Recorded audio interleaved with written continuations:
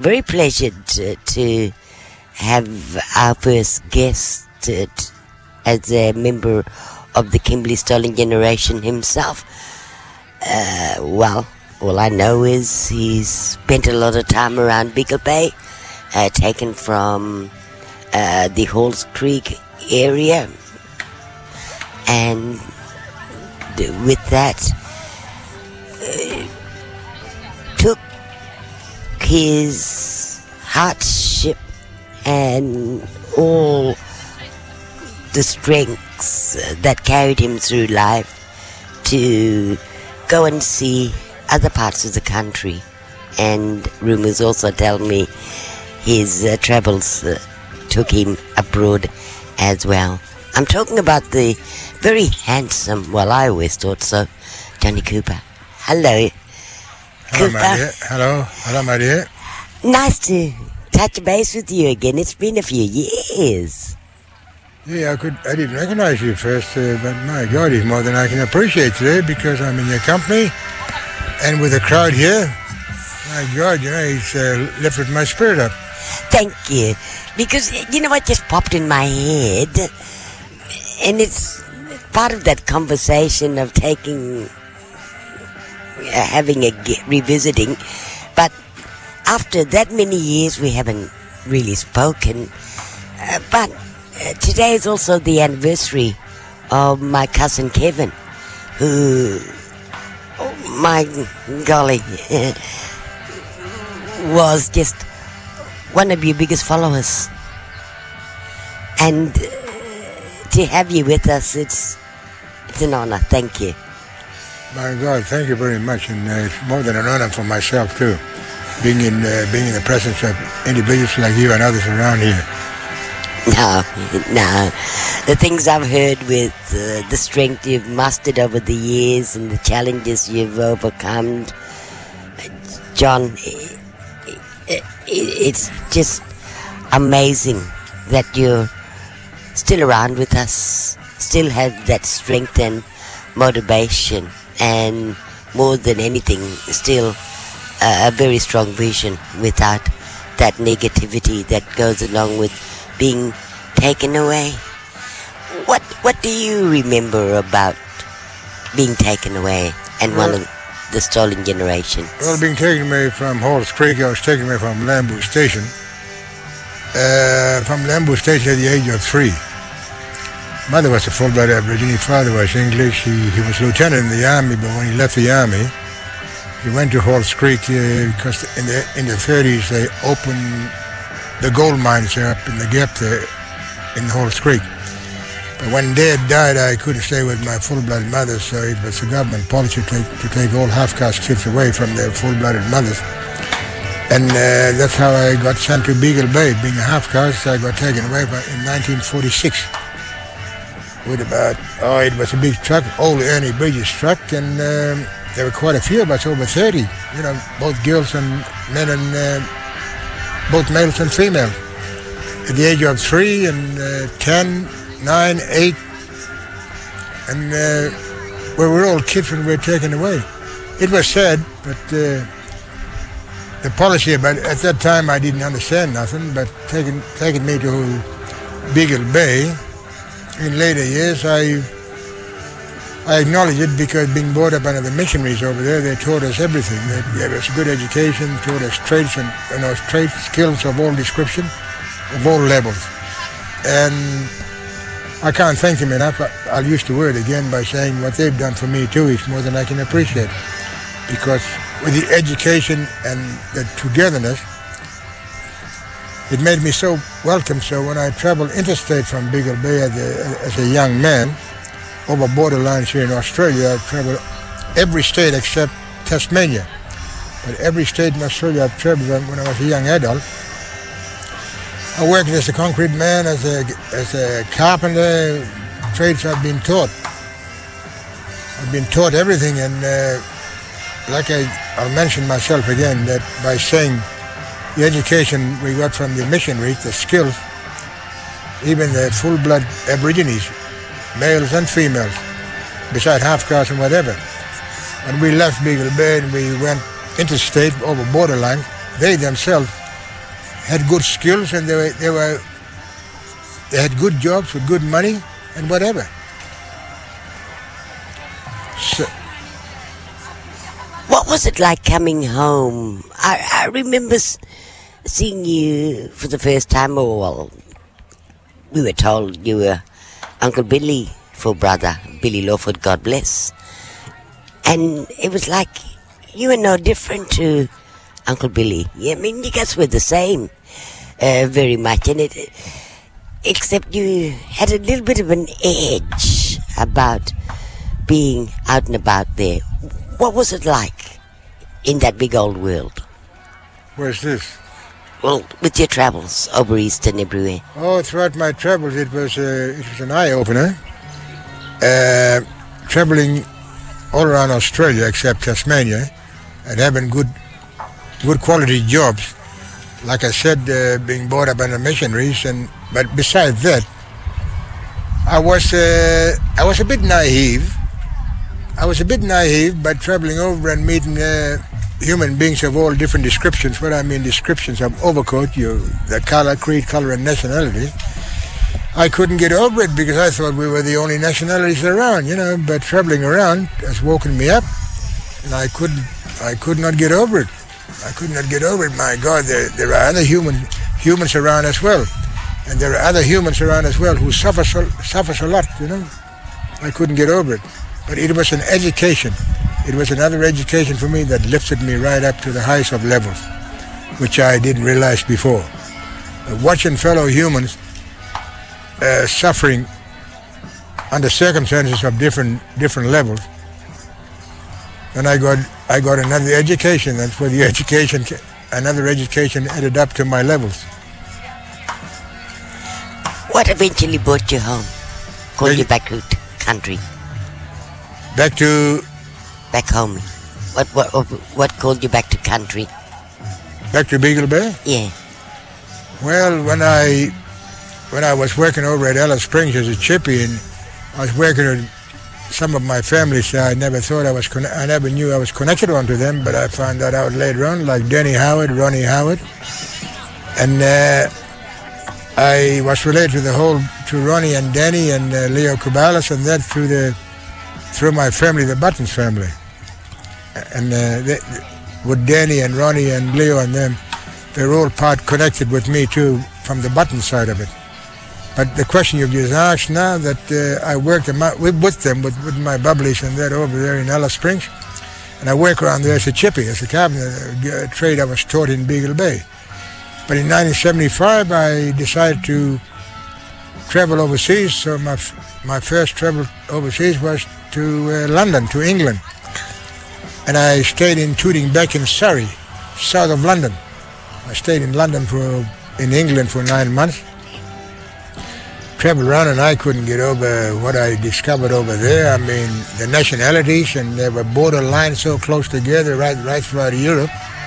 And I could not get over when I had a look and I seen human beings, and I could not get over the fact that all different nationalities, brown, pink, and I thought to myself, my God, the very paintings we do on the walls or the buildings, I didn't realize by going overseas, by the color of the paintings and whatever you do on buildings and that, you've got human beings of that same description in other parts of the world. And this has lifted me up so much. Then I realized a lot of things too, and like I've mentioned before, about the disadvantages what they have overseas. Because overseas, they're not like here in Australia. In Australia, where I'd consider myself very fortunate too, being born in Australia, because overseas, throughout the other parts of the world where I've traveled, I couldn't get over that they're all under dictatorship. That's why there's so much problems overseas. So I just thought I'd travel, and after 9 months, over in England, right throughout England and part of England, and I came back to Australia. And when I came back to Australia, the very same day, I ran into Graham Rogers. I don't know if he's still alive. Graham, if you're listening, mate, I said, if you're still alive, I haven't seen you for years, but thanks very much for what you've done for me too, because when I came back with my passport, Graham had his young son had an accident, I think, on a bike or a motorbike, and he had to attend with his young son who was underage. And because I was in Darwin at the time when I came back, and before I could book into a hotel, he asked me, "Oh, you just got back?" They told me you just got back from England. Yes. And he said, "Well," he said, the company I'm working for, Shorthorn Trading Company. The Shorthorn Trading Company, of course, at the time was with British and the Chinese in Hong Kong. And Hong Kong was still under the British rules. And he said to me, "Would you like to take my position for a while because I have to tend to my son?" I said, "Most certainly." So he introduced me to the captain and the rest of the crew there, and I took over his job as a cattle supervisor because I was taught that too when I was in Beagle Bay by the missionaries. I was taught all that. And I took over that job of Graham, and from there on I stayed with that company for 9 years. And I covered countries like right throughout Southeast Asia and right throughout Southern East Africa.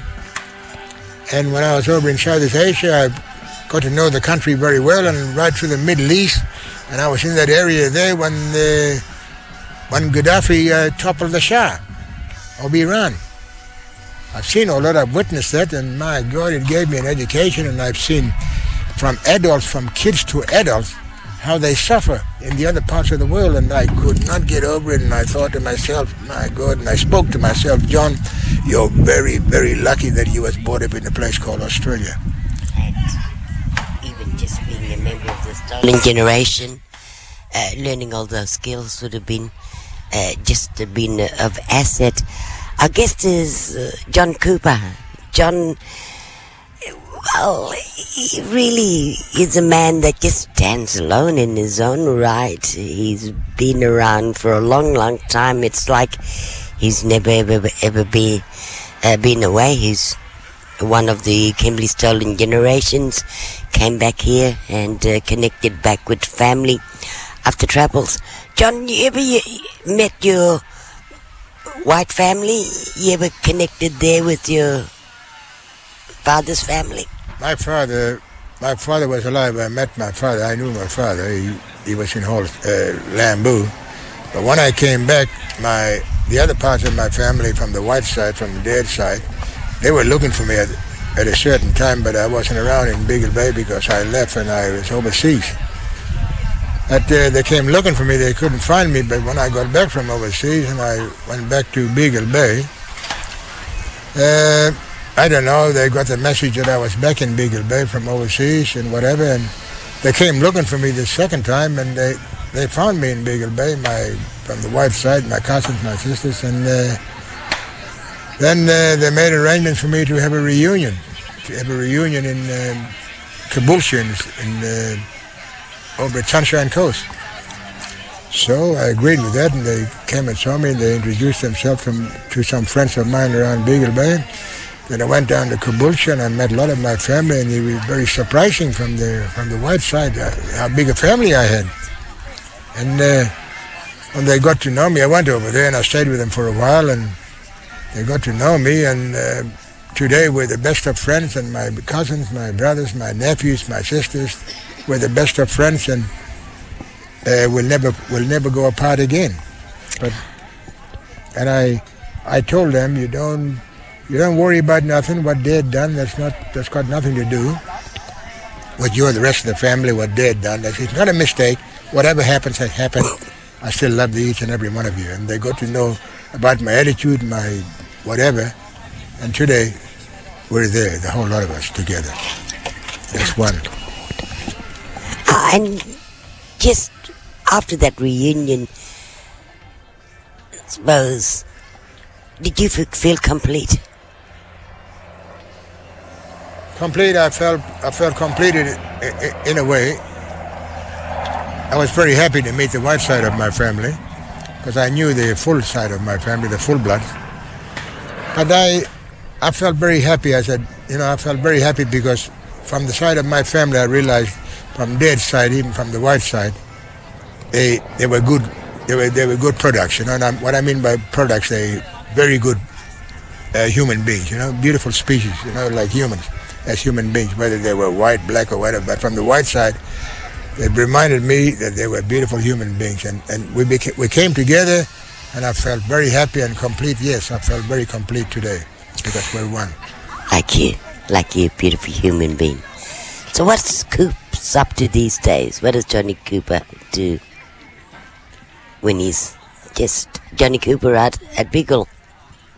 I just travel around the place in Beagle Bay. I reminisce about the past, and I miss the past. I miss my friends of yesteryear, because the days of yesteryear, the full-blood, half-caste, and people of all different nationalities were different in a mixture-wise, together as part Aborigines and part Asians and part white and even full-blood in the days of yesteryear. I miss them very much, because even those full-bloods of yesteryear, they were very highly skilled. They could speak different languages, and the missionaries taught us everything about the Latin background, the language, and the German background and the language. They taught us the whole lot. And even, like I'll mention myself again by saying, even the full-blood were very highly skilled. The full-blood of yesteryear, there were no excuse. Well-disciplined, and they were same like the part Asians, Aborigines, and part Aborigines who were half-caste whites and whatever. They were like us, the full-bloods in the days of yesteryear. They were skillful, smart, and well-disciplined. It's more than, my God, I'll use the word again, and in the time frame of yesteryear with these beautiful human beings of all different nationalities, I thank God, and I tell God, thank you very much for it. John Cooper, they don't make him like that anymore, and like you. Thank you for talking. Thank you very much, and I just like to let you know, the nationalities of yesteryear, I love them very much. All different nationalities, beautiful, beautiful human beings. Loving them very much, and I can't go any further, because love knows no bounds. Thank you very much. You've been hearing John Cooper's story, a member of the Kimberley Stolen Generations, who broadcasts from their premises here on Herbert Street. It's the day out as part of the NAIDOC Focus, Voice, Treaty and Truth.